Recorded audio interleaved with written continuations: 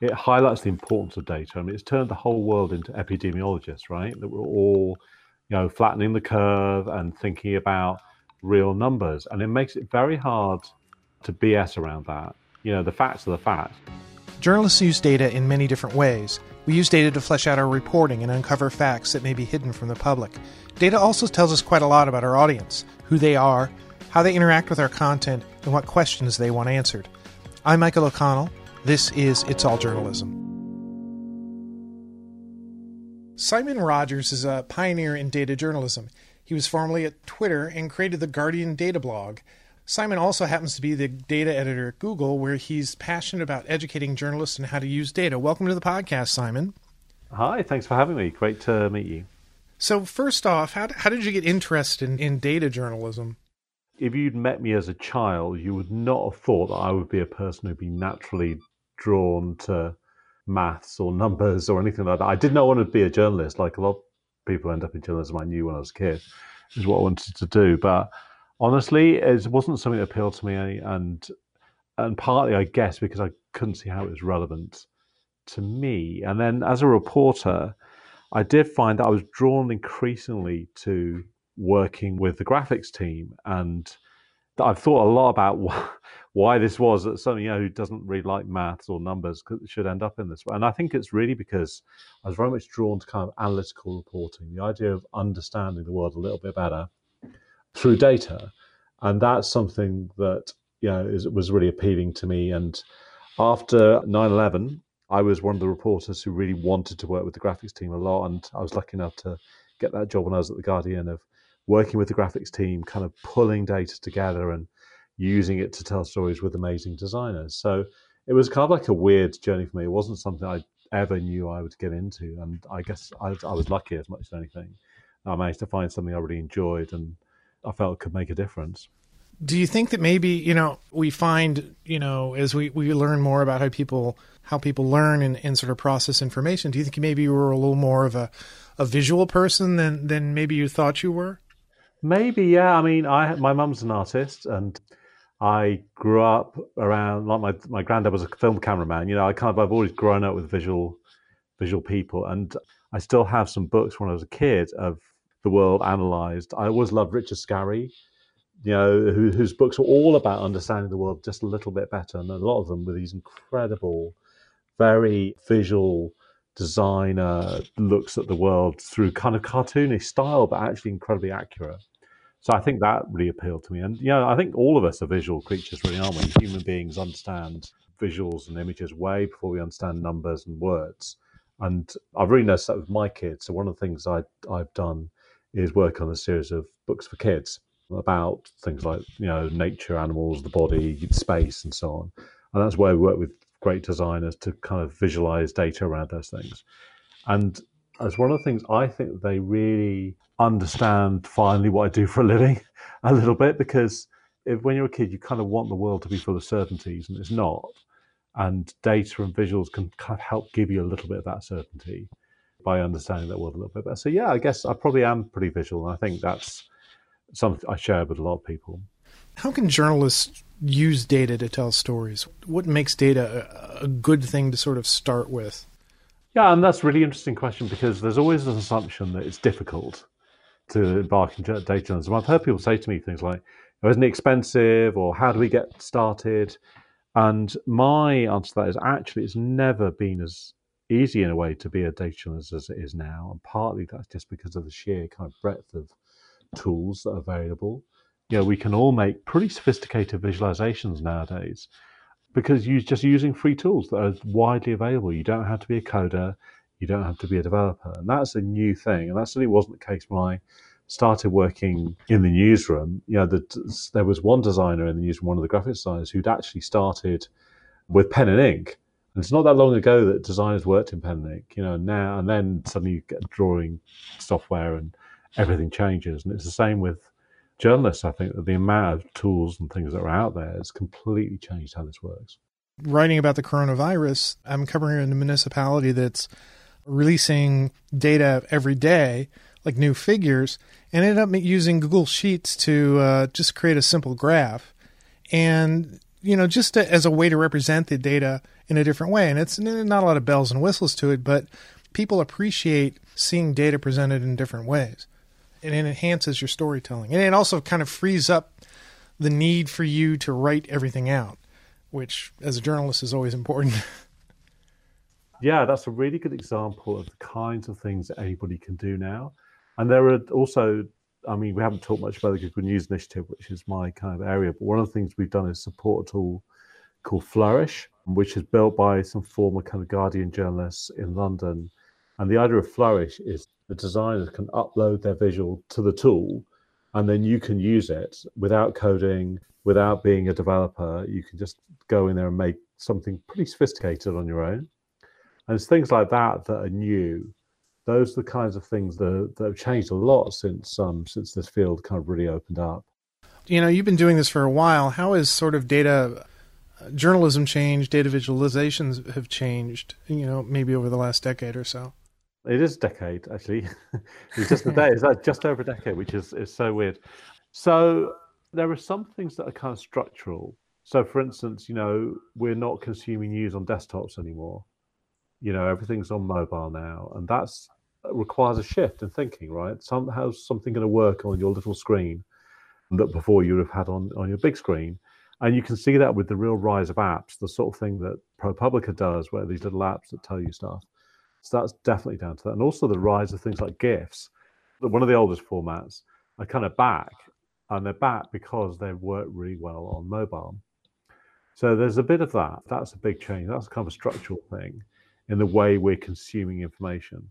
The other change is almost more, and I can't think of a better way to say this than political, in the sense that what you're getting now is journalists around the world who are working to share data and to open up data and to produce really interesting bits of journalism, basically using on their own, using those free tools, working maybe with nobody else in the newsroom, often in places where it's difficult to do stuff. So one of the things that the Google News Initiative supports is the Data Journalism Awards, the Sigma Awards, which are the new kind of International Data Journalism Award.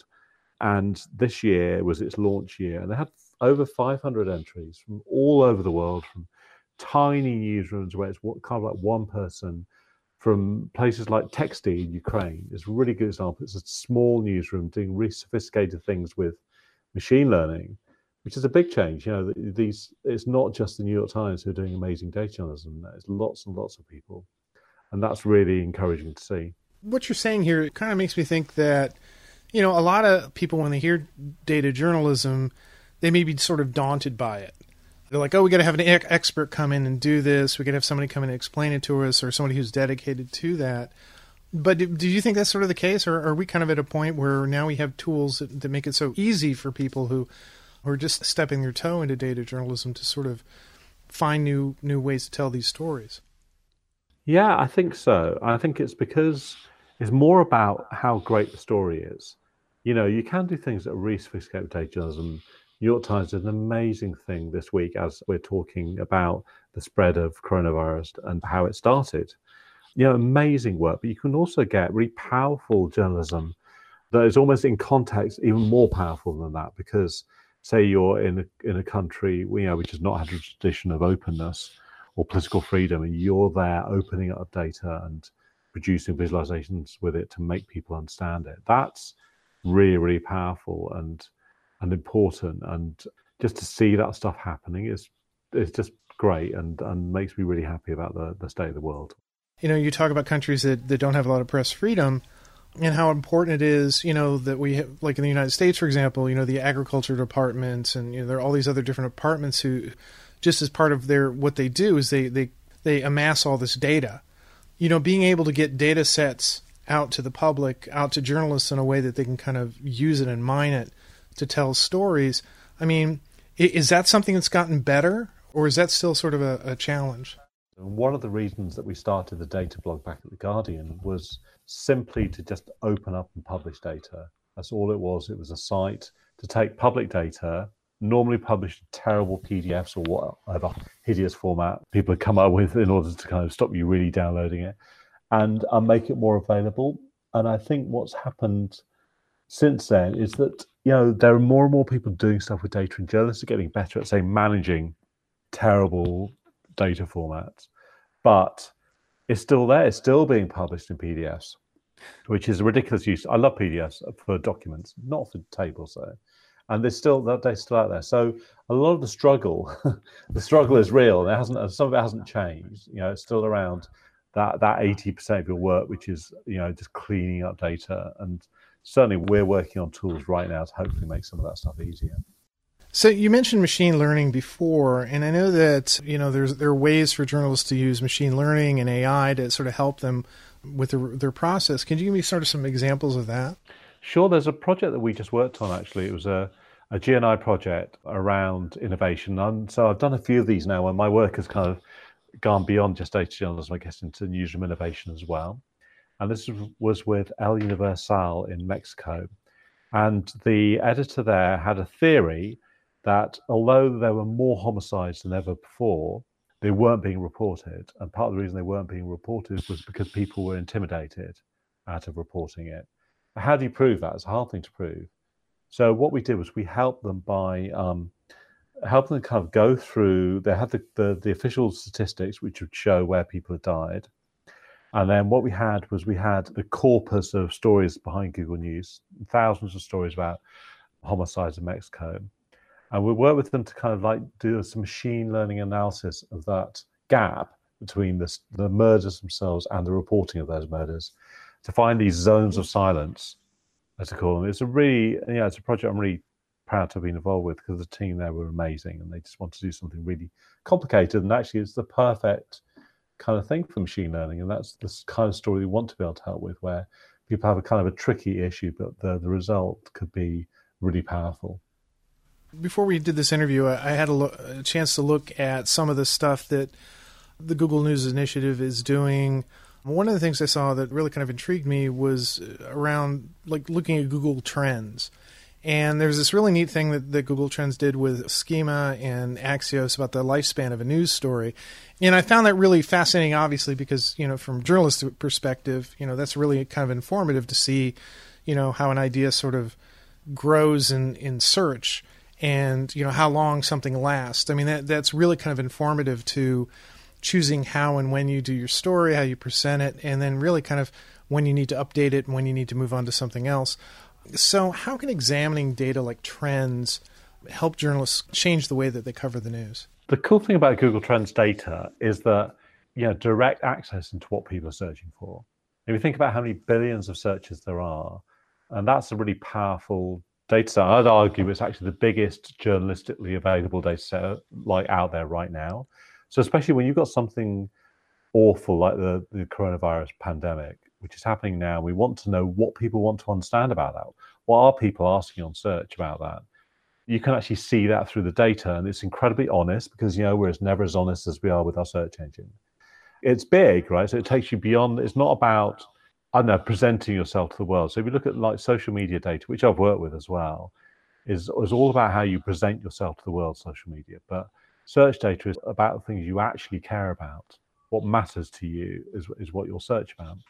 So getting access to that, especially around time when we all want to know how we're feeling about what's going on, can be really important and powerful, I think. And trends data will just give you that kind of honest view of what people care about, whether at one end it's coronavirus symptoms, but at the other end it might be bread recipes, or how to, just something we just dealt with, how to hold a birthday party for a 16-year-old when you can't go out of the house.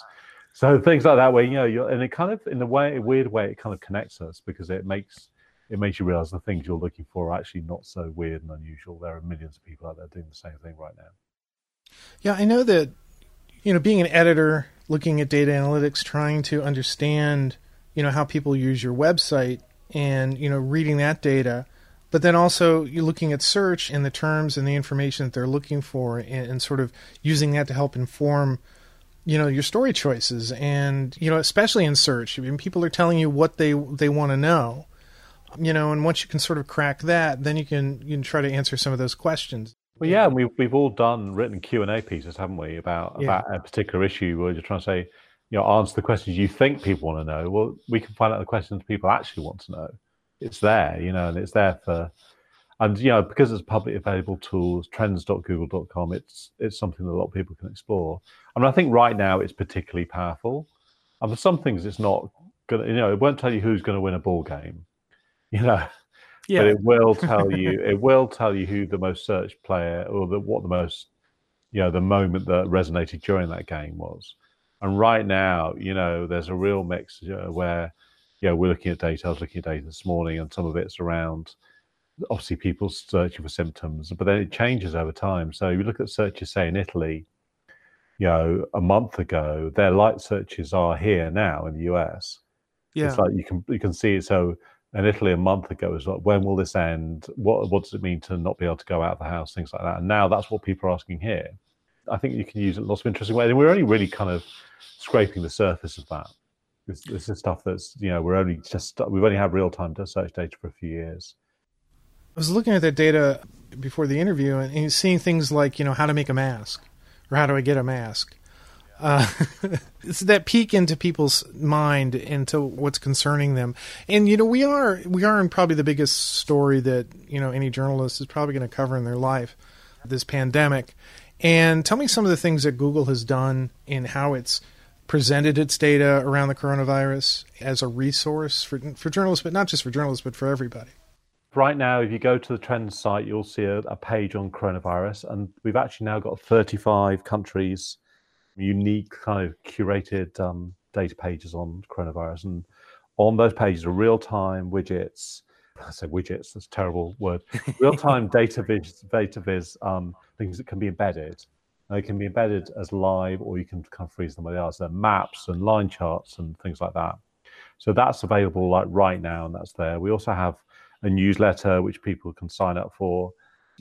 I'll share the contact details with you to add in. But that's where journalists will add some of that extra stuff in. But it's all there. It's on Google Trends site, and often we have people approach us and want to do interesting data stories where they can't quite get the right data off the front end. So we will help with those and help make those stories happen by kind of pulling that data, whether it's like county level searches or city level searches, whatever it might be, things that are just a little bit different to what you might see on the site. So what is an incident like this? What does that sort of reveal to you in looking at the data, and for you being able to explain to people, look, you see what this is doing, this is why it's important to understand this stuff. What does an event like this, do, I guess, from a data person's perspective? For me, just going beyond, the Trends data, we're saying, to the rest of the world, it highlights the importance of data. I mean, it's turned the whole world into epidemiologists, right? That we're all, flattening the curve and thinking about real numbers. And it makes it very hard to BS around that. The facts are the facts. And even with the horrible kind of like spate of misinformation that's out there, just seeing how much people want to know what the facts are is really interesting to me. And I think that's, what a crisis like this reveals is like how much we all need reliable, true information that we can trust. We've always known that's the case, but actually seeing the importance of that in real time, I think, is really powerful. Yeah, especially when you look at the gravity of the situation, that people's health and people's lives and whole communities are impacted by this at the same time or in succession, as it were. Simon, this has been a great conversation. I really enjoyed it. Thanks for coming on the podcast. Thanks for having me. You've been listening to It's All Journalism, a weekly podcast about the people who make the news. You can find out more about us and download past episodes at itsalljournalism.com. While you're visiting our website, why not sign up for the It's All Journalism newsletter? You get all the latest info about our podcast, including episode notes and news about live events and upcoming interviews. Go to itsalljournalism.com to subscribe. It takes a lot of people to create an episode of It's All Journalism. Nicole Grisco produced this episode. Amber Healy wrote our web content. Nick Dupre wrote our theme music. Amelia Brust helped with our booking. Nicholas Hunter provided a web assist. And I'm your host, Michael O'Connell. It's All Journalism is produced in partnership with the Association of Alternative News Media. Thanks for listening.